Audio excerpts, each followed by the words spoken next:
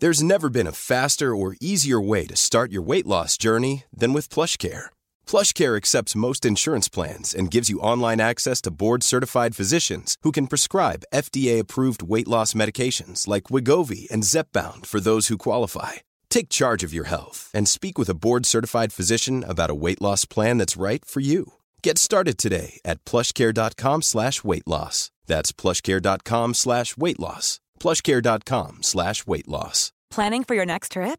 Elevate your travel style with Quince. Quince has all the jet-setting essentials you'll want for your next getaway, like European linen, premium luggage options, buttery soft Italian leather bags, and so much more. And is all priced at 50 to 80% less than similar brands. Plus, Quince only works with factories that use safe and ethical manufacturing practices. Pack your bags with high-quality essentials you'll be wearing for vacations to come with Quince. Go to quince.com/pack for free shipping and 365-day returns. Imagine the softest sheets you've ever felt. Now imagine them getting even softer over time. That's what you'll feel with Boll & Branch's organic cotton sheets. In a recent customer survey, 96% replied that Boll & Branch sheets get softer with every wash. Start getting your best night's sleep in these sheets that get softer and softer for years to come. Try their sheets with a 30-night guarantee. Plus, get 15% off your first order at bollandbranch.com. Code BUTTERY. Exclusions apply. See site for details.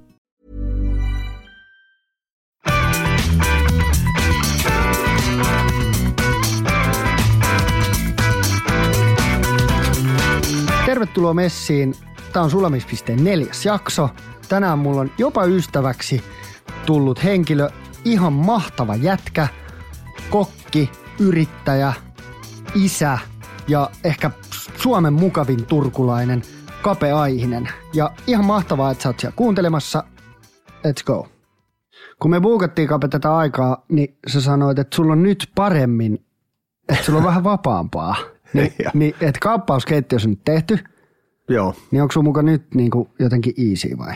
No tänään pitää olla 2 aikaa lentokentällä, lähdetään 4 päiväksi Lontooseen, mutta tavallaan semmoinen suurin älämölö paine pois. Elosyyskuun runtattiin kaikki kaappaukset ja kokkisodat purkkiin ja nyt katsotaan, koska niitä lähdetään ulos sitten. Mutta nyt sitten uuden ravintolan kimppuun täysillä. Tänään heti lähtee kone Lontooseen, on 4 päivää siellä ja 18 mestaa varattu, että pikkasen pitää ehkä ylänappi auki, että pystyy syömään ja juomaan kaikki mestat läpi, mutta uutta konseptia kehitellään. Mulla on aika hyvässä vaiheessa, mutta helmikuun alussa avataan Helsingin keskusta, avataan 120-paikkainen mesta.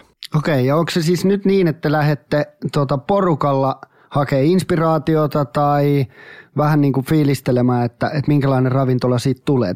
Paljon sä tiedät niin kuin tässä vaiheessa tuommoisesta raflasta? Mä en ole koskaan murehtinut ruokaa, sä tiedät. Johtaja Olli Kolu tulee mun mukaan, niin sanoin niin silloin Atlantilla, että toivottavasti niin kuin mä hukun enemmän kuin Kolu, että Kolu on mun se tärkein. Mutta myöskin tulee meidän 3. yhteyskumppani Arttu Salovaara. Arttu Salovaara tulee mukaan ja mä menen ehkä enemmän katsomaan sinne pukeutumista, ruokalistoja, onko jotain tarjouluteknisiä uusia juttuja. Et en mä ikinä oikein murehtinut mun tiimin ruokaa. Se kyllä pärjää missä päin maailmaa vaan, mutta lähinnä semmoisia uusia, vihaan käyttää sana trendejä, mutta onko siellä jotain uusia kikkoja, mitä voisi tuoda tänne Helsingin keskustaan helmikuussa? Okei, mutta eli teillä on niinku ruoka on jo tiedossa? No joo, mä en hirveästi halua sitten vielä puhua, me ruvetaan tiisaamaan, että tällä viikolla meillä tulee varmaan ensimmäinen postaus, mitä me ollaan tekemässä, mutta on tiedossa joo. Okay. Tämä on kauhean, kun ei haluaisi sanoa kaikkea, mutta niin mä koitan vähän. Hold it, mä ymmärrän hyvin. Tämä tulee sunnuntaina, niin jos on vielä joku niinku alkutiisaus, niin anna mennä. No mitäs mä uskaltaisin sanoa? Sanotaan, että siitä tulee 120-paikkainen mesta, missä on sisällä oma itsenäinen 30-paikkainen baari.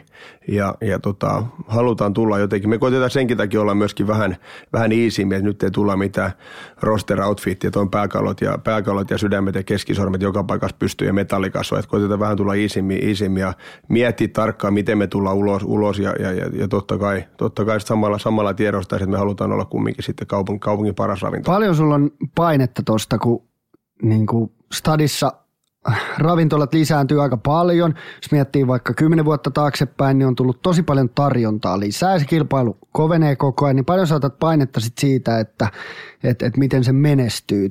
Tai tossahan on kuitenkin aika isot riskit, eikö niin? No siinä on aina riskit, jokainen tietää vuokrat ja kilpailuhengen tämän päivän Helsingissä ja mä otan painetta, mutta samalla mä oon sitä mieltä, tiedät, mulla on lätkävertauksia, että jos me pelataan hyvin, me tehdään hyvä henkilökunta, hyvä ruokatuote, niin meidän ei ole pakko menestyä. Ja tänä päivänä mä haluaisin kääntää vielä semmoisen keskustelun, että 60-40, ehkä jopa 70-30, se palvelu, tunnelma, valaistus, musiikki ajaa yli sen ruuan. Mä uskon, että ruoka on aina niin kuin hyvää. Mutta jos me mietitään vaikka Basbas on ehkä paras esimerkki siitä, mikä on valaistus, miljö, pöhinä, niki tulee siihen sitä, ja in the end of the day se ei ole sen ihmeellisempää safkaa, mutta meininki on todella päräyttävä. Mutta paineita on niin kuin aina, se on niin kuin, aina on paineita, mutta en mä koskaan niin kuin pelännyt sitä, päinvastoin mä haluan niin kuin näyttää kaikille närhen munat, että me tullaan Kolun kanssa back in business helmikuussa 2020 Helsingin keskustaan. Miten siellä Turussa on mennyt? Teillä on rosteri siellä. Onko se niin kuin mun mielestä me puhuttiin tästä joskus ja mä sain sen käsityksen, että stadion the place to be, eikö niin? Että Helsingissä se niin kuin ruokakulttuuri on se juttu. Ja sit sulla on Turku. Joo. Niin minkälainen se Turku on verrattuna Helsinkiin? No aivan eri, jos me katsotaan, jos me otetaan turkulaisista ravintoloista ja perjantai-lauantain myynnit pois, siellä olisi joka kuppila kiinni. Siellä on oma rakas kotikaupunkini, olen aina Hepokulan poika ja ihastuin siihen rosterin miljöiseen paikkaan, lokaatio, missä ravintola on, mutta sieltä puuttuu se valtava bisnesmäärä, mitä tänne stadiin tulee. Jos mä oon oikein ymmärtänyt, tällä hetkellä Helsingissä on noin 10 tai ylikin uutta hotellihanketta vielä, ja meillä on Turussa Hamburger Börs kiinni kokonaan remontissa, niin miten me saataisiin sinne enemmän bisnestä, se on ehkä se juttu. Mutta se on pieni söpölän 100-paikkainen mesta siellä ja mä halusin silloin ostaa ja sain mahiksen siihen toukokuussa. Ja nyt se ravintola on mun ja tehtiin kaikkien aikojen liikevaihtoja, kaikkien aikojen tulos elokuussa. Et voi jotenkin avata pikkasen ehkä ylänappiin, mutta silti nöyrän eteenpäin. Mutta olen äärimmäisen onnellinen ja tyytyväinen. Haluan kiittää koko mun henkilökuntaa elokuun liikevaihdosta ja elokuun tuloksesta. Onko se onneksi olkoon siitä, mutta onko se luuletko, että se menee jotenkin käsi kädessä, koska nyt kun mä mietin niin kuin ravintolaskenee ja hotelliskenee, niin ne molemmat on kasvanut, eikö niin? Meneekö ne jotenkin, tuleeko ne turistit tänne ravintoloiden takia vai hotellien takia vai miten se on voinut mennä niin, että stadiin on tullut niin kuin tuplamäärä uusia hotelleja. Täällä on tosi hienojakin hotelleja tullut lisää ja tänne on investoitu paljon ja nyt ravintoloita tulee koko ajan lisää, niin miten se, niin kuin, mistä se sun mielestä johtuu? No en mä tiedä, jos nyt katsotaan vaikka joku tuommoinen 3 vuotta eteen tai taakse, niin ensinnäkin meillä oli semmoinen hieno vuosi kuin Suomi 100 vuotta, se varmaan toi vähän lisää hotelleille potkua ja muuta, ja sitten se varmaan kumuloituu sinne 1-2 vuotta jälkikäteen vielä, että sitä Suomi-turistia on. Me ollaan puhdas maa ja muuta, tänne on helppo, kiva tulla, mutta myöskin pitäisi aina miettiä joku Excel-taulukko, että paljonko siellä on perälauta auki, paljonko kuppiloita menee kiinni, vaihtaa omistajaa, vaihtaa konseptia. Että tuosta kun me ruvetaan luettelemaan vaikka misukkamestoja, kenellä on ollut 5 vuotta, sama nimi, sama omistaja, sama keittiömestari, se menee aika niin kuin suppeeksi. Niin, se on demo.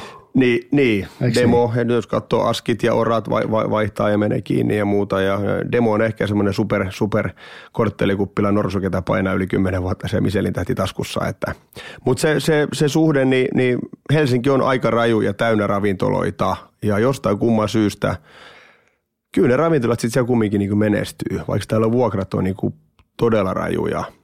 Mutta esimerkiksi Heikelä Jussin kanssa mä juttelin, niin asiakkaallahan tämä on mahtava. Voit valita mitä vaan lauantailla, löytyy Taimaata, Italia, Espanja, mitä vaan. Ja sitten taas tällainen tulosvastuullisena yksityisen ravintolapoikana, niin oh my god, että mitä mä teen, että se asiakas tulee mun ravintolaan. Sä oot turkulainen. Joo. Minkälainen lapsuus ja nuoruus sulla oli? Mä tiedän, että sä olit niinku lätkäjätkä. Ja susta piti kai tulla jääkiekkoilijaksi. Piti. Niin kuin Jortsu sanoi, piti ja kiekko on maalissa. Piti. No ei siis, mulla on ollut siis yksi varmaan super onnellisen lapsi. Mä oon äärimmäisen onnellisesta, hyvästä, jonkinnäköisestä vakavaraisesta perheestä. Isä ja isoisä yksityisyrittäjä tekivät hulluna duunia. Meillä oli kuljetusliike ja periaatteessa äiti ja mamma hoiti se koko talouden pyörittämiset, isket painoi yötä päivää hommia. Mutta aina oli semmoinen taattu, turvallinen olo. Sain harrastaa, ostettiin luistimia, ostettiin futiksia ja muuta. Ja asuttiin Nousiaisissa ja sitten sieltä D-junnuista eteenpäin siirryin Turkuun pelaamaan lätkää ja kyllä se totuus oli kumminkin se vähän sama kuin Kasper poika kotona, että se on kumminkin 95% lätkää ja urheilua ja 5% sitten tehdään koulua, että vaikka mä pärjäsinkin koulussa ihan ok, mutta se ajatusmaailma oli kumminkin se, että pienenä Nousiaisten poikana ainut herra koko kyläpahassa, ketä saa kantaa tepsin takkia päällä, niin olin kumminkin suht kohta ylpeä siitä, mutta onnellinen varma lapsuus, paljon oltu mökillä, ehkä aika vähän reissattu perheenä yhdessä, aika vähän oltu sisarusten kanssa tekemisissä, johtuen Rami pelasi Raisiossa koripalloa. Mä pelasin lätkää Turussa ja meidän Taru 84 iltatähti, niin Tarulla olisi taas omat systeemit, mutta aika sama soulu varmaan koko 47 vuotta. Täysillä vedetään joka päivä. Miksi susta ei sitten tullut jääkiekkoilija? Tähän liittyy tarina tuosta Koivusta, eikö niin? Joo, no se on se klassinen. Kyllä totuus on varmaan se, että jos mä käytän Jukka Koivua sanoja 91, kun se pyysi mut sinne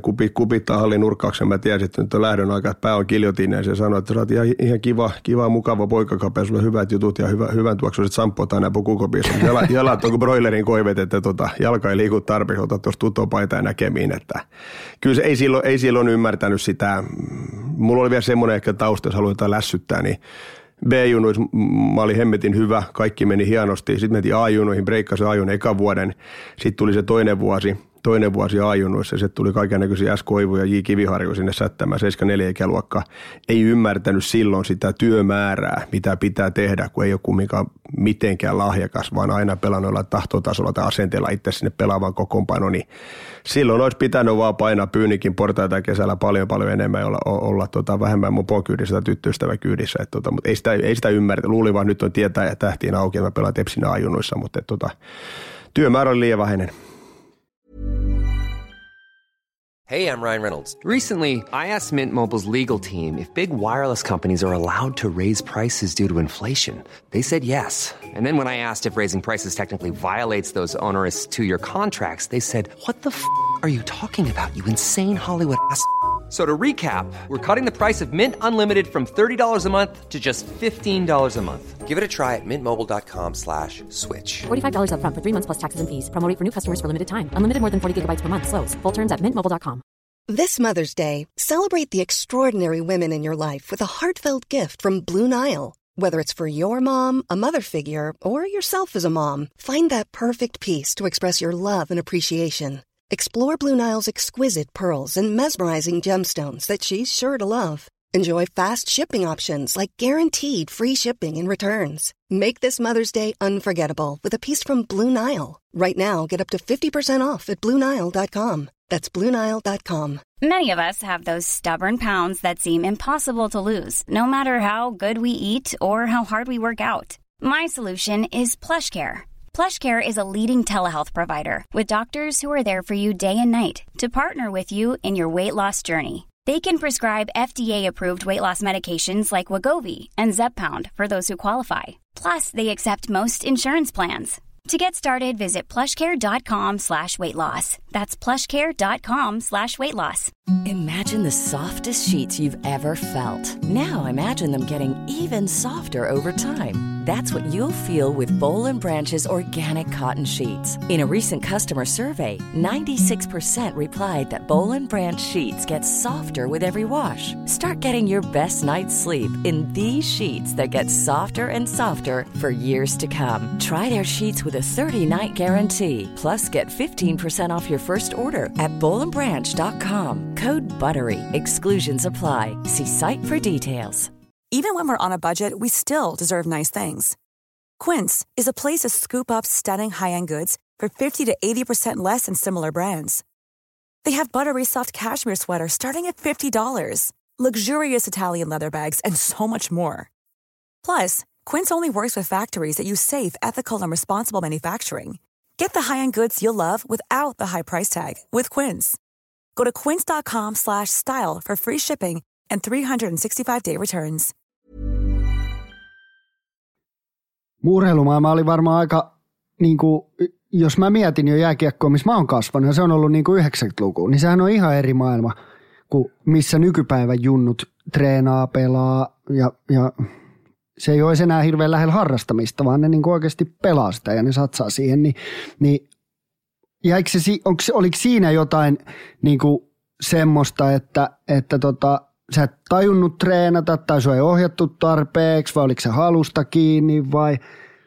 No ehkä se oli se ei missään nimessä ollut halusta kiinni, mutta sitten se edelleen kun mä oon kasvanut siihen jortsun ja koivun hierarkiaan, niin ehkä sitten kun sä huomaat, että sä et ole siinä top 2 niin ykkös- ja kakkosketjussa, taistelet paikasta 3. ja 4. ketjussa, sit sä jäät peleissä aina tavallaan siinä ei-aloittavan kokoonpano. Ehkä se itseluottamus vähän sit murenee.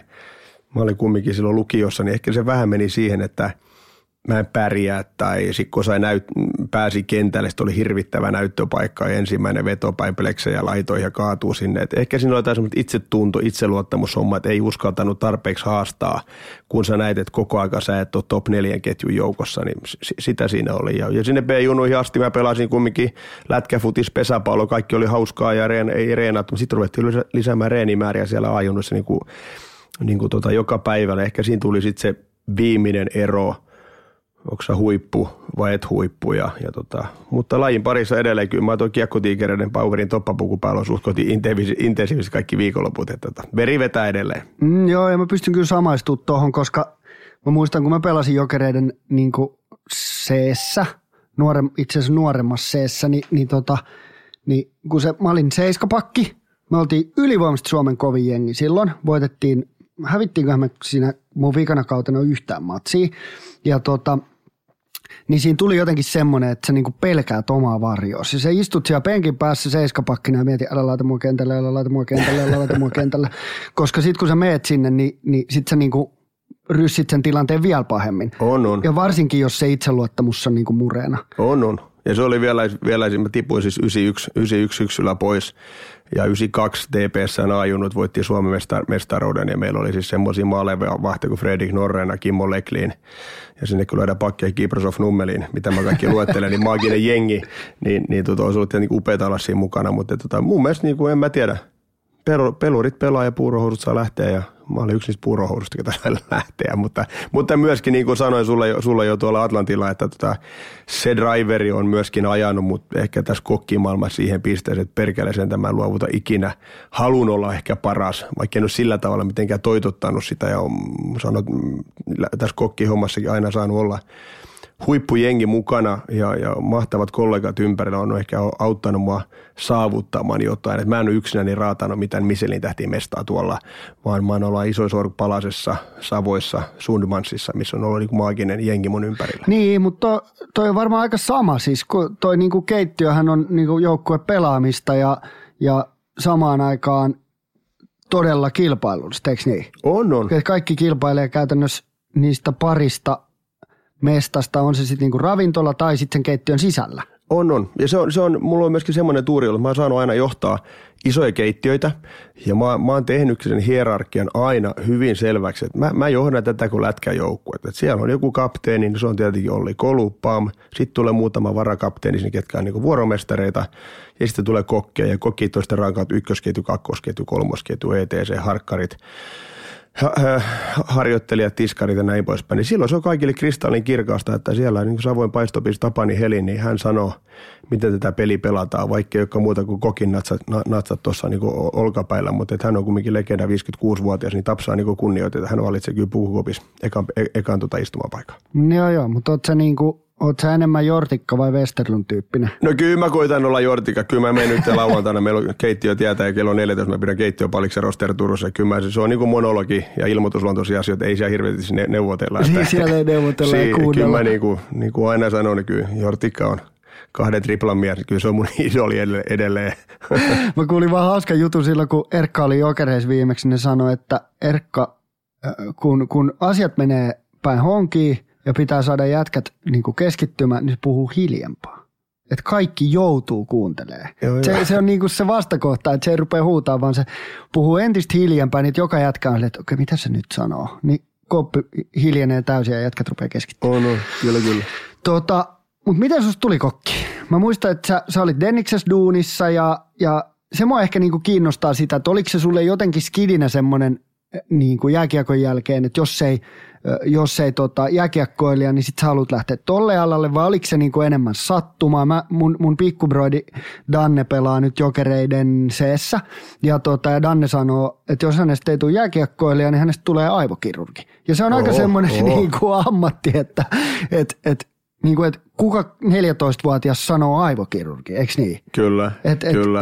Joko sun pitää olla joku drive siihen juttuun, tai että niinku, sä et varmaan ajaudu vaan aivokirurgiksi. Mutta oliko se sulle silleen, että sä halusit nimenomaan kokiksi vai tuliko siitä vaan niinku sun juttu? No nyt mä katson tuonne, kun Rapidille toimitettiin niitä lapsuusajan kuvia, niin joku semmoinen kokkijuttu siellä on kulkenut rinnalla aina. Mä oon häärännyt paljon keittiössä ja kolisuttanut kattiloita ja onko mä ampunut niin kattiloihin kiekkoa, että se oli joku tarkkuuskisa, mutta kyllä totuus on se, että 91 kun mä luulin edelleen, että mä oon seuraava Saku Koivu NHL:ssä ja johonkin kouluun oli haettava, ja koska Tepsi fiksasi meidät suoraan ylppäreiden jälkeen armeijaan, Heikkilän urheilujoukkoihin, ja sitten piti yhteisvalinnassa täyttää 5 riviä sinne, mihin kouluun pitää hakea. Mä hain tietenkin nämä klassit urheiluhieroja, fysioterapeutti, etc. Ja 5.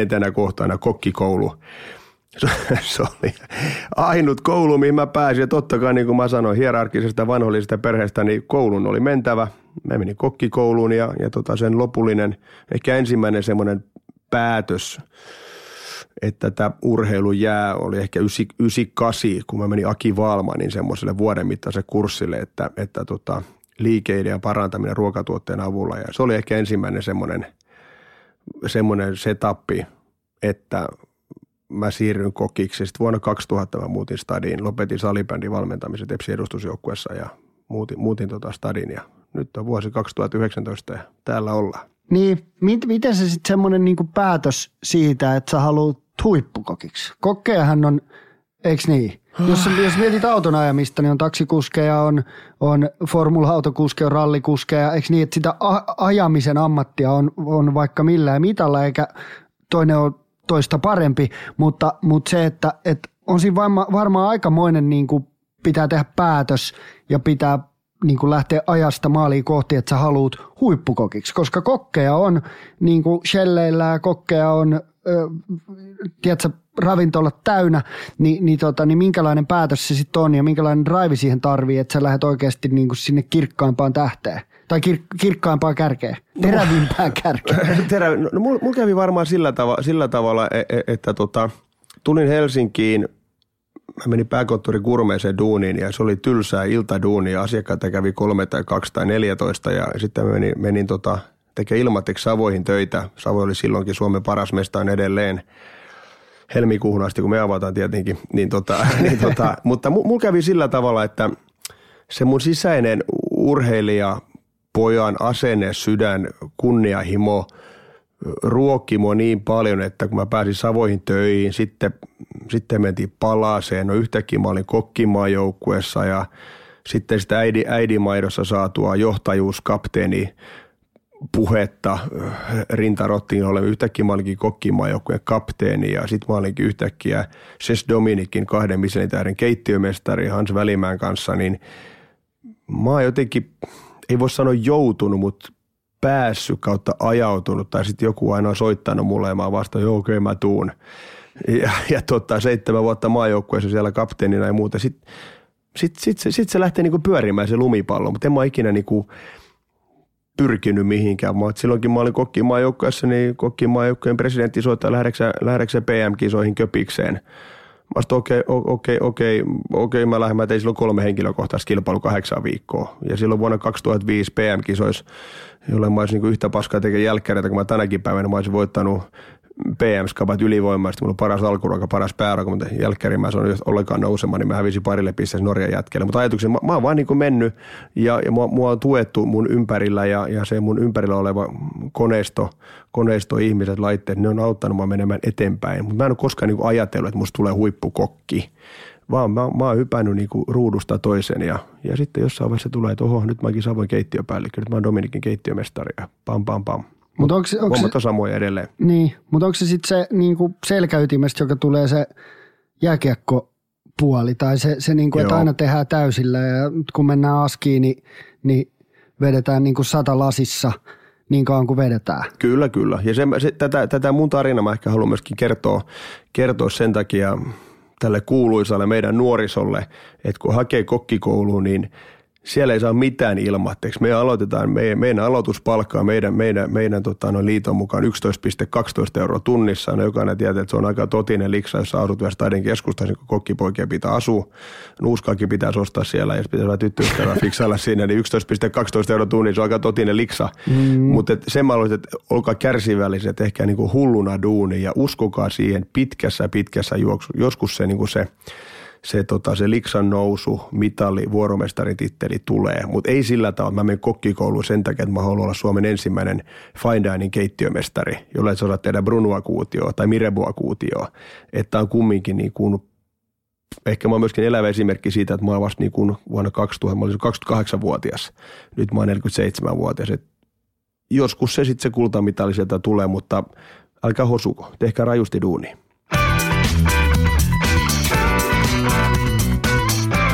Mikä on sulle, jokaisella jääkiekkoilijalla jengit vaihtuu ja sä pelaat eri organisaatioissa, niin onko sulla joku semmoinen, nyt sä et saa totta kai vastata rosteriin, koska se on sun konsepti, mutta onko joku semmoinen rafla, mikä on jäänyt sulle niin kuin palavasti mieleen, mistä sä oot saanut eniten oppia tai mikä on ollut sulle se niin kuin kovin juttu, tai ei edes välttämättä kovin juttu, mutta semmoinen, minkä sä niin kuin muistat, missä susta tuli kokkina kape? No kyllä mä varmaan niin olen senkin kertonut, mutta silloin kun mä pääsin ensimmäistä kertaa Savoihin vuonna 2000 syksyllä, se oli jotain ihan käsittämätöntä sitten, että miten tehdään perunamuusia, tollain toi paistaa härän sisäfilettä ja vaune pahtailu, että se oli jotain ihan uskomatonta ja Marko Laine ja Petteri Luoto sinne luukulle ja edelleen Tapsa Helin oli silloinkin se. Kyllä se oli ehkä semmoinen ensimmäinen silmiä avaava juttu, että miten hyvä voi ruoka olla ja se oli kumminkin Savoi silloinkin. Ja sitten jos mä katson mun Dream Teamia, Savoissa sitä on ollut niin paljon, mutta siellä kun parhaimmillaan työvuoroissa on 18 kokkia, niin kyllä mä katson sen mun Dominikin tiimi, jokainen tietää Wikberg, Björk, montaksi ravintolaherroilla on. Sitten siellä on niin kuin Tuukka Koski, Suomen huippukuvaaja tänä päivänä oli Serko Rantasta ja Matti Romppaista ja muuta. Se oli kumminkin aikamoinen kova kuusikko silloin, mitä Dominikissa oli. Mutta tietenkin Savoi on sellainen niin kuin kulttuurillisesti ja maineellisesti ja historiallisesti niin kuin se ylivoimainen, mikä hakkaa mennen tulleen. Mutta se Dominikin aika 2003-2005, se oli jotain ehkä kumminkin semmoista kumpuavaa. Samaan aikaan oli kumminkin kokki olympialaiset Erfurtissa 2004. Se oli semmoista tämmöistä mega-aikaa, että silloin me oltiin ylivoimaisia joka tavalla omasta mielestä. Sitten sulle tuli rosteristadi ja Savoi, tai sä olit Savoin bossi, niin minkälaista aikaa se oli? Miten se oli, kun sitä vastuuta tuli koko ajan enemmän ja enemmän? No, kyllä se oli tietenkin aika raju aika. 3 kuukaudessa runtataan tuommoinen pikkasen vajaa 1 000 000 € remontti sinne pystyyn ja lattiat pistetään timanttiporan kanssa paskaksi ja tehdään 2-kerroksinen maaginen ravintola, isompi kuin Silja Eurooppa yhteensä tulee ikinä olemaan ja valtava paine, kauhea vuokra ja henkilökunta kuin meren muta. Mutta sanotaanko mä näin, että noin 3,5 vuoden jälkeen, kun se roster Helsinki nyt sitten meni kiinni, niin se oli myöskin äärimmäisen opettavaista aikaa. Mutta edelleen mä haluan sanoa, että mä en anna näistä mun periaatteista niin luovu, että se dynamiikka salin ja keittiön välillä pitää olla hyvä ja muuta, mutta se oli semmoinen volyymi iso Bistro Brasser, että siellä olisi pitänyt käydä kauppa koko ajan ihan hulluna. Että se Atlantillakin sanoi, mitä se vuokra siellä on kuukaudessa, niin siinä sanoikin Satulle silloin, että siinä pitää muutama vehnänorasmehu ja tartariin mennä, että saa vuokrat maksettu. Että jotenkin maaginen kulmaus, mutta haluan kiittää Royal Ravintoloita ja nykyistä Noopan. Sain sen mahdollisuuden tehdä sen ravintolan ja tehtiin muista huippuhieno ravintolan konsepti siitä, mutta niin kuin sanoin tuossa alussakin tähän haastikseen, niin aina konseptit ja ravintola ei kestä. Että miksi se sitten meni mönkään, niin en mä tiedä, se lokaatio on niin haasteellinen siinä, että me haluttiin vähän kaikille kaikkia. Että ehkä olisi pitänyt olla niin kuin stadissa, pitää olla ehkä enemmän semmoinen tosi spessu setappi, että älä yritä miellyttää kaikkia, vaan usko johonkin pikkulohkareeseen, kasvikseen tai pihviin tai Italiaan tai muuta, mutta päiväkäinen vaihtaisi pois. Joo,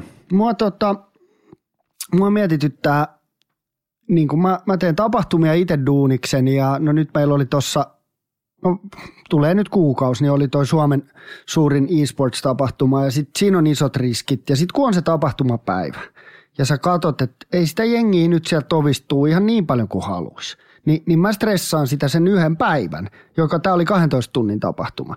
Niin kun sä puhut rosterista, että siellä on isot vuokrat, siellä on paljon jengiä, niin miten sitä niinku stressiä tai miten sä niinku, seisot sä koko ajan siinä ovella ja mietit, että perkele ei ole vielä täyttää, että tuleeko sitä jengiä lisää, unohtaako sen ja miten sä niinku käsittelet noita paineita, koska tommonen, siis nyt mä en sano, että roster ei ole hyvä, mutta kun se on niin iso ravintola, eikö niin? Joo. Sehän on aika harvoin varmasti oli niinku viimeistä pöytää täynnä. Kyllä, harvoin. Se oli niin, vaan se 260 anniskelupaikkaa. Just niin näin. Tähän kilpailutilanteeseen aika vaikea saada täyteen.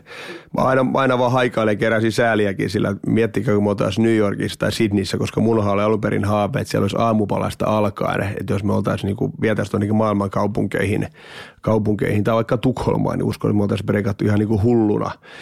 Mutta en mä tiedä. Mulla on edelleen, mä oon koittanut pikkasen päästä, mutta mä en ole pikkasen niin paljon vielä rentoutunut. Edelleen mä nousen joka aamu 6.30 ja katon ravintolan myynnit ja koitan jollakin tavalla ohjata edessä, mutta tietenkin sit kun sä oot pörssilistautuneen yhtiön 3 ravintolan kippari, niin kyllä se paino on aika kova.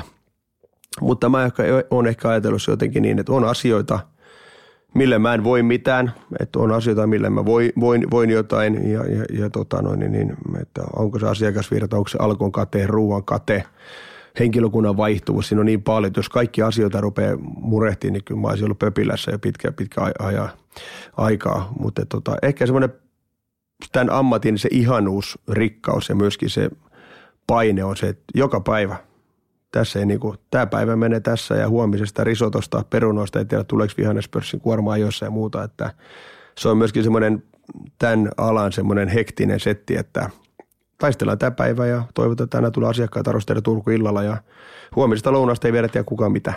Tuosta Savoista ja Rosterista, niin miksi sä päätit lähteä sieltä? No jos mä oon rehellinen, niin kyllä niin kuin mä edelleen, raha on rahaa, mutta kyllä tämä kokki-ammatti perustuu intohimo, tunne, rakkaus, halu voittaa. Ja sitten kun sä oot pörssilistautuneen yhtiön 3 ravintolan keittiöpäällikkö, niin sä liikaa johdat rahaa, et ihmisiä, et tunnetta, et ruokaa.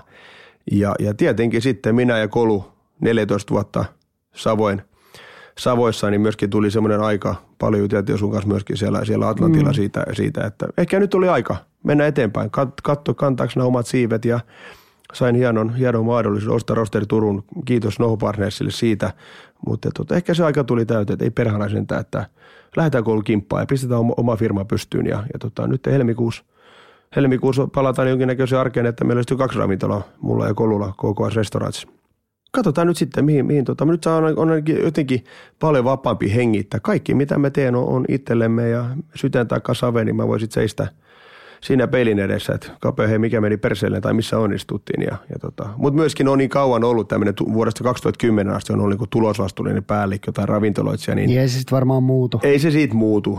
Samaa perkeleen selleri se pörssi ja Turkuun tai Helsinki, että ei se siitä muutu. Joku savusta, joku pahta, joku pilkko kuut, joku tekee suikaletta, mutta ajatuksellisesti, että loppupeleistä ravintolabisnes on easy handlata, vaikka se on äärimmäisen hankala. Niin kuin pikkuveli Tomi Björkki sanoi, että everyday struggle.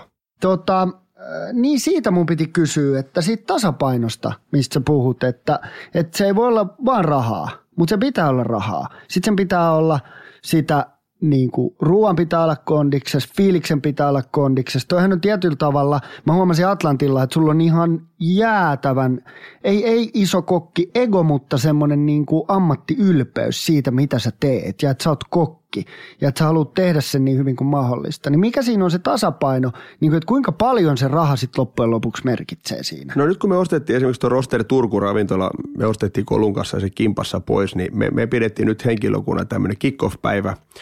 Ja me pistettiin sinne, että me ei tulla puhumaan tehoista. Mä oon lisännyt sinne henkilökuntaa, ruokalaikkeiden määrää, aukioloaikoja. Ja toinen asia, mistä me ei puhuta, on salikeittiö. Mulla on yksi roster-perhe siellä. Me ollaan tänä päivänä saatu sinne palkat maksettua, ja jos mä katson meidän asiakaspalautteita, mitä tulee Dinner Bookingin kautta, mulla on äärimmäisen hyvällä tiellä, ja siinäkin mä koitan olla kärsivällinen, usko, että jonakin päivänä Roster Turku breikkaa niin hyvin, että me palkataan vielä lisää sinne henkilökuntaa ja muuta, koska se setup on kiinteät kulut, vuokrat on neuvoteltu, palkat on neuvoteltu, nyt se pitää vaan kasvattaa sitä liikevaihtoa, mutta mä en ole koskaan niin ollut semmoinen stressaaja sillä tavalla, että mä haluan tuoda sen turvallisuuden, hyvän ylpeyden sinne ravintolan sisälle. Mä muistan aina, kun yksi suomileikkiä Kasperi Saari sanoi mulle 2010, kun musta tuli päällikkö, että Kape, hei, 3 asiaa. Pidä ihmisten hymykasvoilla, laitteet kunnossa, vehkeet kunnossa ja 3, vie ne ulkomaille. Tarkoittaa, että kilpailemaan tai harjoitteluun tai syömään. Niin niitä 3 asiaa mä oon myöskin koittanut vaalia. Pidä henkilökunnasta hyvää huolta. Jos on kutteri paskana, osta se uusi kutteri, vaikka luotolla tai käteisellä tai tee joku vaihtokauppa Philipsin kanssa, me saadaan uusi kutteri. Mutta vähän sama kuin lätkäs. Jos luistimet on huonosti terotettu, on rikkinäinen mailla, harvoin se jätkä pistää hätrikkiä sinne pelissä. Mä teen sen landscapein niin kondiksi, niillä on hyvä fiilis tulla aina niin duuniin. Ja sitten mä mietin täällä taustalla Kolun kanssa, mitä me markkinoidaan, mikä olisi hyvä ruoka ja miten me hinnoitellaan ja muuta. Mutta se pelaajat pelaa siellä kentällä. Me koitetaan Kolun kanssa katsoa se taustat kondiksi. Niillä on niin kuin Suomen paras Roster Turku kokkitiimi ja salitiimi siellä meidän ravintolassa. Niin, että se business ei ole kuitenkaan se niinku ykköskärki, no ei, vaan se on se tuote ja se fiilis ja se ravintola ja sitten sen jälkeen siitä yritetään tehdä business. Niin, jos me katsotaan keskiverto suomalainen ravintola, käyttökatetta tulee 6 pinnaa, niin tämä on niin raaka business kuin voi vaan. Niin, 6 pinnaa, jos meillä jää, jos 100 jää sitten 6 euroa, niin vau, jokainen voi miettiä, kannattaako laittaa ravintola pystyyn vai ei, mutta se on hauskaa, se on kiihottavaa, se on mahtavaa ja saa palkata ihmisiä ja mikä sen ihanaa, kun Roster Turku lauantai-ilta tupa täynnä 180 ihmistä, mä teen salikierroksen pöydissä ja se tulee maagista palautetta, niin se on se meidän palkinto. Ilta-Sanomien 3 tähteä, kun mä katson Dinner Bookia maanantai palautteita, bum 6/6 tulee sieltä, niin se on sitä mun palkintoa ja sitä semmoista henkistä rikkautta ja rahaa mun tuonne sydämen pohjukoille. Onko Joo. Miten paljon tämmöiset niinku ulkoiset paineet sitten vaikuttaa? Nyt mä mietin niinku yhteiskunnallisesti, että koko ajan puhutaan ilmastonmuutoksesta, kasvisruuasta. Meillä oli kaupunginvaltuuston kokous viime viikolla, missä oikeasti keskusteltiin 1,5 tuntia siitä, että Helsinki niinku luopuisi liha- ja maitotuotteista niinku kouluissa, sairaaloissa vuoteen, oliko se 25 mennessä, tai ainakin niin kuin vähentäisi sitä, niin siitähän se keskustelu lähti. Ja sitten siellä on sen jälkeen tehty aloitetta, että maidosta pitäisi luopua, että ei ihminen niin kuin tarvitse maitoa. Niin paljon sä mietit tämmöisiä niin kuin kestävyysnäkökulmia, ilmastonmuutosnäkökulmia, paljon sä annat sen niin kuin vaikuttaa sun tekemiseen? No en mä tiedä. Mä en tiedä uskallanko mä sanoa, mutta sanoin, että en pätkääkään. Mä oon vuodesta 2005 ollut, meillä on ollut Savoissa ympäristömerkki, meillä on maagiset pientilatoimittajat, mistä me tulee salaatit, karitsat, porot. Että en mä tiedä, kyllä mun mielestä niin kuin hyvät naiset ja herrat nähdään metsäpuilta. Me ollaan pieni Suomi, me ollaan hyvä maa, meillä on kierrätykset muuta ja me ollaan myöskin semmoinen, jos mä katson kuluttaja tai ravintoloitse, niin mentäisiin ensin vaikka siitä, että saisi ostaa raaka-aineita tuoreena, ei pakattuna muoviin tai olisi mahdollisuutta ostaa pienestäkin kaupasta tuoretta, ihanaa, mahtavaa, sesongin parhaita juttuja. Sä oot just ollut Roomassa, oot syönyt varmaan superruokaisia koko ajan. Ja sitten tulee toinen puoli, ruoan hinta. Jos me katsotaan, että me ruvetaan tekemään pelkästään kasvisruokaa, niin mistä ne porkkanat tulee? Onko ne suomalaisia porkkanoita, espanjalaisia porkkanoita? Ei se ole mulle mikään driveri. Kyllä mä uskon siihen, että on se sitten entrecoota tai kasvisruokaa tai vegaanista punajuuripaistosta, niin tee se niin perkeleen hyvin, että se asiakas tulee uudestaan syömään sen. Mutta itseisarvona sydämen pohjalla totta kai me kannetaan vastuu tästä, että mä en voi ostaa kenialaista sisäfilettä. Kyllä mä ostan sen edelleen kotimaista sisäfilettä, se laadutaan vastaan, mutta pitää olla myöskin jotain eettisiä omia arvoja, mitä kantaa tässä maailmassa. Ja kumminkin on jonkinnäköinen näkyvä kokki tässä Suomen mittapuussa, niin mun pitää myöskin kantaa sitä mun viittaa jo kauppauskeittiössä ohjelmassa niin kuin harteillani. Niin kyllä.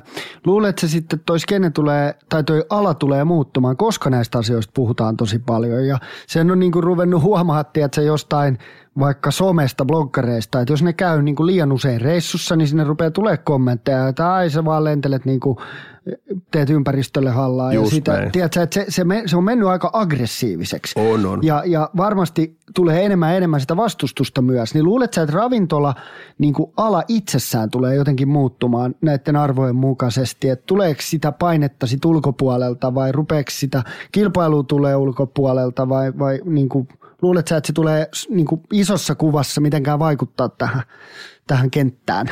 No en mä tiedä, jos niin paljon kuin tuolla Instagramissa seuraa ravintoloita ja muita, niin kyllä kokki uskoo siihen omaan tuotteeseen. Jos sä lähdet pelkästään trendiä mukaan, niin otetaan nyt vaikka ehkä 2 seksikkääntä raaka-aineita, avokado ja bataatti, niin keskusteltaisiin vähän sitä, että paljonko bataatti vie vettä tai kuluttaa tai mistä ne lennetään. Avokado ei ole kotimaista, bataatti ei ole kotimaista, keskustellaan mistä ne tulee, mikä me arvomaailma käyttää niin kuin raaka-aineita.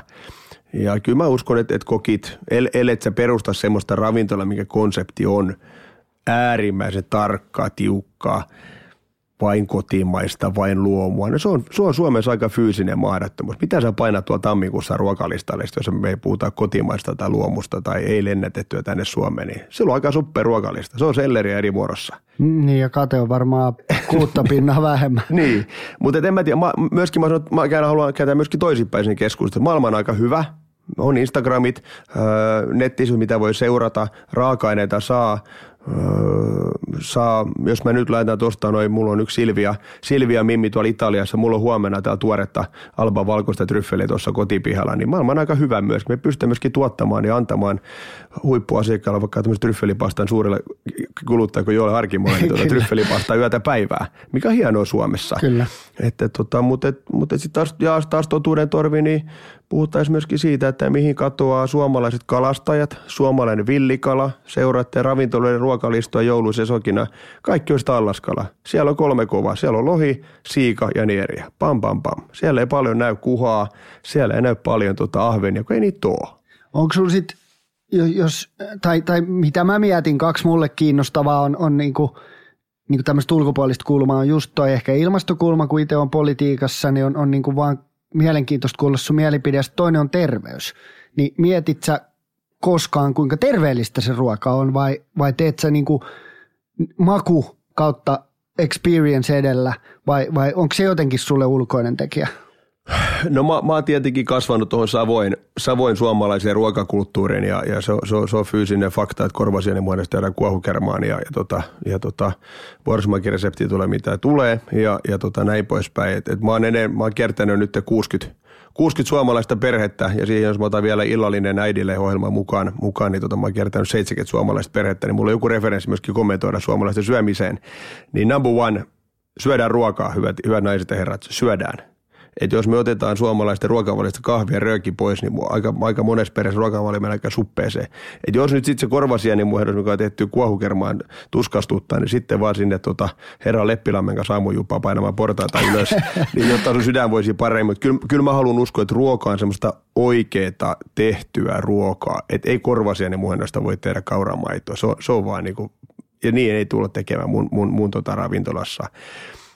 Ja myöskin ruokakulttuuri on muuttunut niin, että silloin kun mä oon joskus 90-luvun, 2000-luvun taitteessa, silloin paistopiisijätkät, ne veti konjakkia suoraan pullosta ja pihviä ja kastike. Se oli 70 pinnaa siitä annoksesta. Mutta maailmakulttuuri, trendit on muuttanut niin, että tänä päivänä yhä vähemmän ja vähemmän käytetään kastikkeita ja enemmän lisäkkeet, kasvikset, risotot, pastat, parsakaalit on isossa roolissa siis lauteessa, eikä puhutakaan enää pelkästään pääproteiinista, vaan se annos on niin kuin iso kokonaisuus, missä on ehkä jopa yli puolet nykyään kasvista, lisäkettä, risottoa, pastaa, parsakaalia. Joo.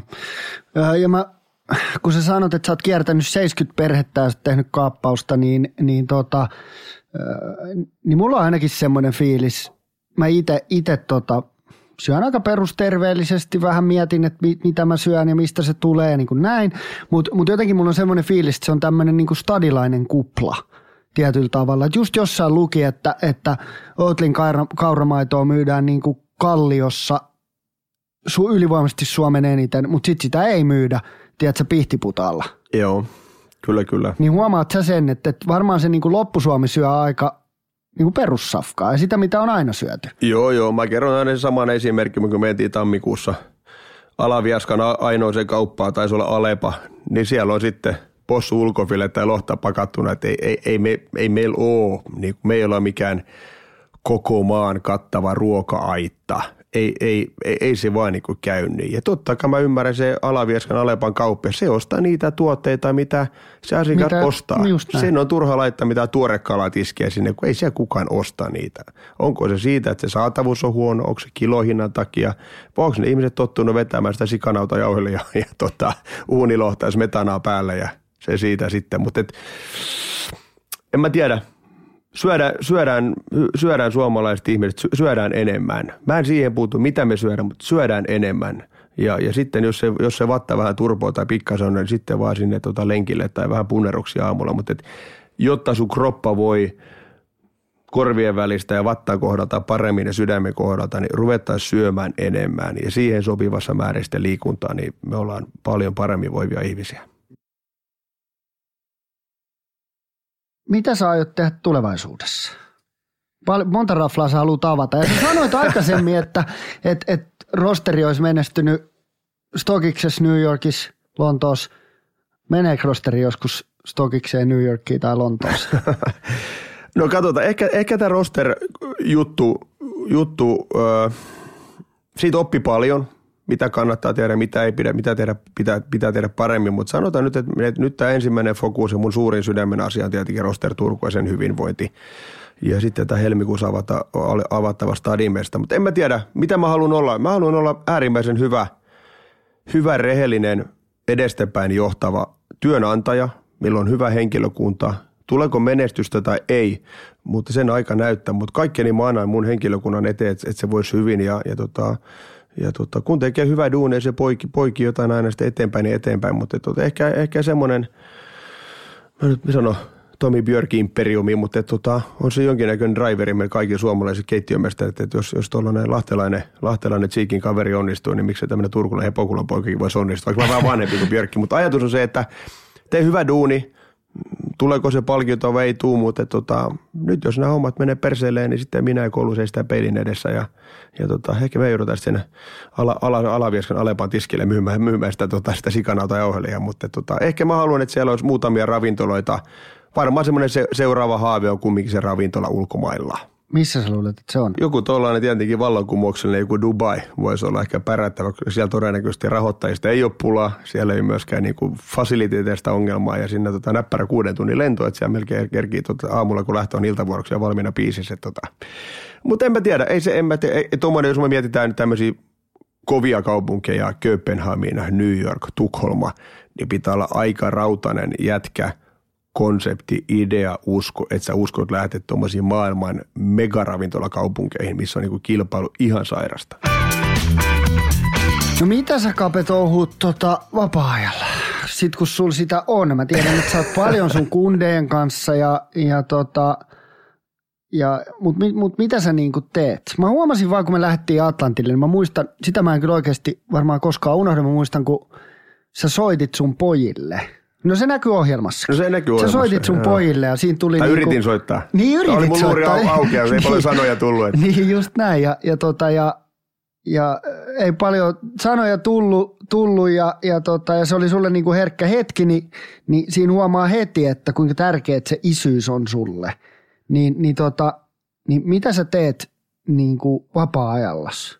Paljon sä ehdit olla kundien kanssa? No kyllä mä niinku tietenkin koitan olla, mitä tuosta, mä sanoinkin, jos tuosta nimenhuudon in ja out täkämisestä pystyisi laskuttamaan, se aikamoinen rikas jätkä, kun tuo 4 joukkueessa on mukana ja aina jossain valmennustiimessä sotkeutuu sinne, mutta mulla on tietenkin semmoinen ilo, onni, mahtavuus, että jätkät harrastaa just niitä lajeja, mitä mä oon harrastanut, salibändi, futis ja lätkä. Ja sitten se sisäinen jortikka tulee sinne kentälaidalle kertomaan aina. Ja niin kauan mä oon ollut onnellinen, otettu, rakastan sitä aikaa yli aikaa, kun jätkät kysyvät, että isi, tuuthan sä koutsaa, tuuthan sä kassukin, tuuthan sä ampuu mulle alkulämpöä, että otetaan rällät, kilvet, jalat ja sitten otetaan vähän jotain reverse, vai mitä se kassu selittää siellä. Mutta Se on sitä mun maagista vapaa-aikaa, kun sä puhut aikaisemmin sitä tasapainosta, niin se on sitä maagista tasapainoa, nollaamista duunista. Silloin kännykkä veksi ja mä oon 90 minuuttia Salmisaaren liikuntakeskus jäähallissa tai nyt oltiin Sipossa turnauksessa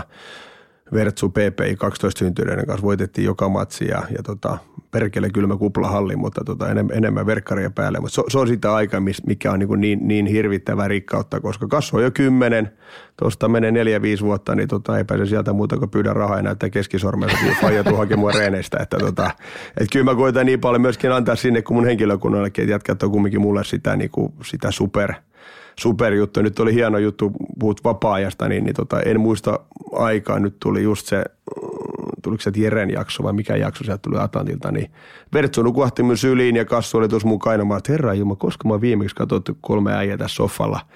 Telkkari, miten sympaattista Vertsu nukahtaa siihen mun jalkojen juureen. Kassun kanssa katsottiin koko jakso, ja sitten 10 kaikki äijät nukkumaan. Niin se on sitä henkistä voimaa, powerbankia sinne, millä jaksaisi taas seuraavan päivän. Onko sulla koskaan huono omatunto? Joudut sä usein niin kuin feidata kundeja tai paljon sä kerkeet niiden kanssa tehdä? Mä niin kuin mietin siitä näkökulmasta, että mun faija oli todella kiireinen, kun mä olin junnu. Ei se käynyt niin kuin katsoa mun lätkämatseja ja silloin kun se kävi, niin coachit sanoi, että älä tuu uudestaan, poika menee niin lukkoon. niin mä tiedän, että Jalliksella se ei niinku silloin miettinyt sitä, koska se vaan paino duuni. Ja mä oon aina niinku ymmärtänyt sen, että kun sä ostat konkurssikypsän lätkäjengin, niin se vaatii aika paljon töitä, että se käännetään. Kun sä rakennat areenaa, se vaatii aika paljon duunia, että se areena siinä on. Ja sen jälkeen on rakennettu niinku Eurooppaan monia halleja, mutta Jallis sanoi mulle vaan, että nyt kun mä vanhemman liian oon niinku sanonut hänen kuullen, että hirveästi ei faijaa niinku skidinä näkynyt, niin en mä ole sille mitenkään katkera, eikä se ole mun mielestä niin kuin negatiivinen asia välttämättä, mutta sille tuli tosi huono omatunto siitä. Niin paljon sä mietit näitä juttuja. Mä muistan, kun sä kerroit Atlantilla, että oli isänpäivä, ja sun piti mennä isänpäivä, oliko se kävelylle vai kahville vai? Eikö Dagikseen piti mennä, se oli ensimmäinen isänpäivä, se piti olla paikalla, ja kerroin siellä Atlantillakin sen, että se Kasperin katse, jos mä oisin feidannut, kun mä sanoin, että isi tulee, juoksi kokkivaatteet sinne päällä ja se katse, kun mä olin tietenkin se viimeinen faija, niin jos mä en olisi tullut sinne, se Kasperin katse on juurtunut mun silmiä, takaraivoja, sydämen ja sielu, että jumalauti, jos mä olisin vetänyt sen pystyyn, niin miten se jatkaisi museoon. Se oli kuitenkin ensimmäinen Dagiksen, mä en muista, oliko Kassu 3 vai 4. Mentiin sitten kävelemään Sepänpuistossa ja tehtiin jotain liikuntarataa, mutta joo, mä oon varmaan aika samanlaista perheestä kuin sinäkin, mun isoisä hulluna duunissa. Ehkä tärkeintä on se, että älä valehtele, on rehellinen. Älä puhu paskaa jätkille, että mä tuun, jos sä tiedät kumminkin, että mä en pysty tulemaan. Ja meidän perheessä on ollut sellainen, että 2012, kun jollakin tavalla alkoi tämä mun ehkä suosion kasvu, niin Vertsu syntyi silloin. Niin jätkät on myöskin elänyt koko ajan tätä mun kaappausruljanssi, iltavuoro, aamuvuoro. Ehkä tärkeintä on kumminkin se, että sen mä huomaan, kun puhut tuosta omasta tunnosta, on se, että aina mä en uskalla vielä maanantaina sanoa, että mä en pääse lauantai matsiin. Että ehkä siinä on mun semmoinen vielä pelkuruus, omatunto, että sit mä jossain perjantai-sivulausissa on niin muuten isi on huomisit töistä, mä en tuu sinne Porvo Huntersin matsiin lauantailalla, niin ehkä siinä mä voisin vielä avoimempi, mutta avoimuus ja rehellisyys jätkiä kohtaan, niin silloin saa myöskin pirusti anteeksi. Mutta onko sulla sitten sitä, ehdit sä olla niin paljon kundien kanssa kuin sä haluat? Onko sulla niinku hyvä tasapaino siitä? Koska mä luulen, että se omatunto on semmoinen, että kun niinku teet niin tai näin, niin sulla on huono omatunto. Eikö niin? Jos et sä ole duunissa, niin sä mietit niitä duuniasioita. Jos et sä ole kundien kanssa, niin, tai siis että jos sä oot kundien kanssa, niin silleen, että kummin vaan sä ikinä teetkään, niin sit sä mietit sitä toista. Joo, just näin. Ja mä oon nyt koittanut, ehkä nyt mulla on vähän huono omatunto ehkä duunista, koska nyt pyrinkin olemaan äärimmäisen paljon jätkien harrastuksissa mukaan. Aina mä mietin, onko tässä mitään järkeä olla joka perkeleen sunnuntai Salmisaaren lätkähallissa 8.30-18 päättyy Pyrkään futiseeneihin, mutta Se on sitä powerbankia, omaa tuntua, rehellisyyttä, rakkautta poikia kohtaan, mutta en mä tiedä, maailma menee eteenpäin ja niin kuin sanoin, mä voin myöskin olla poikien harrastuksissa sen takia mukana, koska mun on äärimmäisen hyvä henkilökunta, Olli, Kolu, kumppanit, ketkä tekee sitä duunia. Mä koitan olla myöskin henkilökuntaa kohtaan äärimmäisen rehellinen, että hei, mulla on nyt tällainen, että kundit on tämän viikon nyt mulla ja mä teen virastoaikaa ja sitten tietenkin on semmoinen onni myöskin, että on joukkueurheilussa, on tätä kyytiporukkaa ja haessa ja viessä tuossa täältä, että jos jätkät pelas golfia ja toinen pelas tennistä, niin sit mä olisin kyllä ihan kusessa.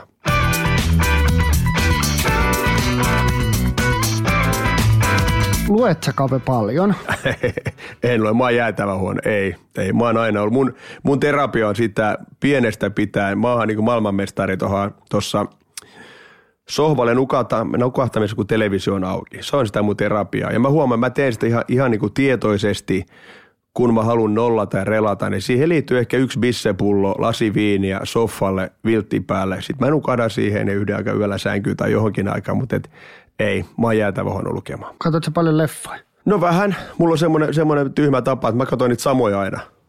Kysykää elokuvasta Terminaali tai Cliffhanger tai jotain, mä tiedän kaikki, tai Gladiator, mä tiedän kaikki kohtaukset ja vuorosuunnat, mitä Tom Hanks tästä Stallonet vetää siellä. Että ehkä mä jotain, mitä mä katsoin, jokainen tietää myöskin sen, että mä oon äärimmäisen kova formulafani, että kyllä mä Kimi Räikköstä, vaikka nyt menen mun mielestä aika kehnosti kyllä, mutta formulat on ehkä semmoinen kiintopiste, mitä mä katson. Ja sitten tietenkin Kape 47, urkkaruutu ja tulosruutu, niin niitä mä katon, mutta ja jos mä haluan hyvää fiilaria, sitten mä katon nauhaa tätä telkkarista, niin jäi niin kuin ne Friendit-sarja. Sieltä saa aina hyvää positiivista, kivaa fiilaria, mutta kyllä se elämä niin paljon pyörii jätkien harrastusten ympärille, oman vuorotyön ympärille, että surkeasti luen ja pikkasen katon telkkariin. Joo. Mulla on ollut silleen, että mä oon jokaiselle vieraalle antanut kirjavinkin. Mutta jos et sä kerkee lukea, niin sit mä annan leffavinkin. Anna leffavinkin? Joo. Mä katsoin just ton, oot sä nähnyt, Netflixiin tuli tää vähän aikaa sitten Churchillista oleva leffa. Okei. Okay. Se oli todella kova. Se on semmoinen, että se kertoo siitä, kun sulla on aika kovat paineet toisen maailmansodan aikana. Se kertoo nimenomaan siitä ajasta, kun brittien piti hakea niiden omat jätkät Dunkirkistä takaisin. Siitäkin on tehty leffa, mutta siinä sä uskot itteesi ja vedät aika kovalla niin kuin itseluottamuksella. Joo. Vastoin sitä, mitä kaikki muut sanoo, niin se oli aika päräyttävä. Se sun kannattaa katsoa. Sitten viimeinen kysymys. No niin, viimeinen kysymys. Sun pitää lähteä Lontooseen, niin päästetään sut lähteä kohta kentälle, mutta jos sä saisit yhdellä tavalla muuttaa maailmaa, miten sä muuttaisit? Yhdellä tavalla muuttaa maailmaa. Oh my god, mikä kysymys. Toi mä tiedän. Toi ei ole hirveän helppoa. On tullut, Leppilampi sanoi, että hän ratkaisisi ilmastonmuutoksen, mutta vastauksia on tullut vaikka minkälaisia. Yhdellä tapaa muuttaa maailmaa. No hei, nyt on hyvä. Jos mä olisin yhdellä tapaa muuttaa maailmaa, niin maailmassa ei olisi yhtä allergista ihmistä, eikä erikoisruokavalioa. Toi on kova. Eikö se aika kova? Toi olisi kova. Lähti muuten hyvä, hei. Joo. Erikoisruokavaliot, veks! Kaikki se sama ei osaa. Toi on ihan täydellinen. Ja kato, toi on just hyvä. Sä keksit jotain niinku kokkaamiseen liittyvää. No tiedätte, varsinkin stadissa, paljonko niitä on, että kun niin, meillä on iso 60 hengen orderi, niin meidän pitää perustaa erikseen niin erikoisruokavalion keittiö, niin se oli aika hyvä, hei. Paljon niitä tulee? No paljon, sekin on hyvin maantieteellinen juttu. Meillä oli Oripäässä tehtiin yhden ison firman kekkeri, 300 ihmistä, 1 allergia. Se oli mustapippuriallergia. Turku, jotain pikkasen gluteeniongelma, tuuppa stadien ja painaa tuossa 100 hengen orderi, oh my god, että se on niinku maagista se erikoisruokavalioiden määrä täällä Helsingissä. Mutta sanotaan varmaan, jos pikkasen käyttää värikynää, niin joka 3. Se on kyllä aika paljon. Ja se on tosi paljon.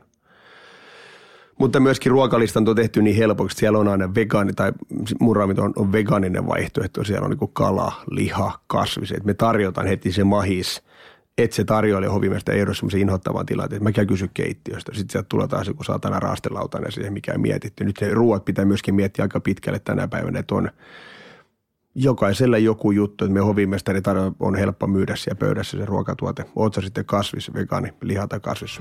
No mut hyvä. Hei, kiitos Kape. Kiitos. Mä arvostan tosi paljon, että halusit tulla vieraaksi ja tää oli tosi kiva jakso tehdä. Mä arvostan sua jätkänä tosi paljon. Yes. Kiitos Kape. Moro.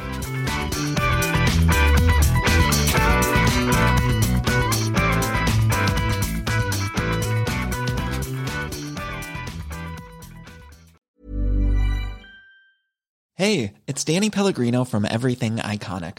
Ready to upgrade your style game without blowing your budget? Check out Quince. They've got all the good stuff, shirts and polos, activewear, and fine leather goods, all at 50 to 80% less than other high-end brands. And the best part? They're all about safe, ethical, and responsible manufacturing. Get that luxury vibe without the luxury price tag. Hit up quince.com/upgrade for free shipping and 365-day returns on your next order. That's quince.com/upgrade. Imagine the softest sheets you've ever felt. Now imagine them getting even softer over time. That's what you'll feel with Boll & Branch's organic cotton sheets. In a recent customer survey, 96% replied that Boll & Branch sheets get softer with every wash. Start getting your best night's sleep in these sheets that get softer and softer for years to come. Try their sheets with a 30-night guarantee. Plus, get 15% off your first order at bollandbranch.com. Code BUTTERY. Exclusions apply. See site for details. Hey, it's Paige DeSorbo from Giggly Squad. High quality fashion without the price tag. Say hello to Quince. I'm snagging high-end essentials like cozy cashmere sweaters, sleek leather jackets, fine jewelry, and so much more. With Quince being 50 to 80% less than similar brands. And they partner with factories that prioritize safe, ethical, and responsible manufacturing. I love that. Luxury quality within reach. Go to quince.com/style to get free shipping and 365-day returns on your next order. Quince.com/style.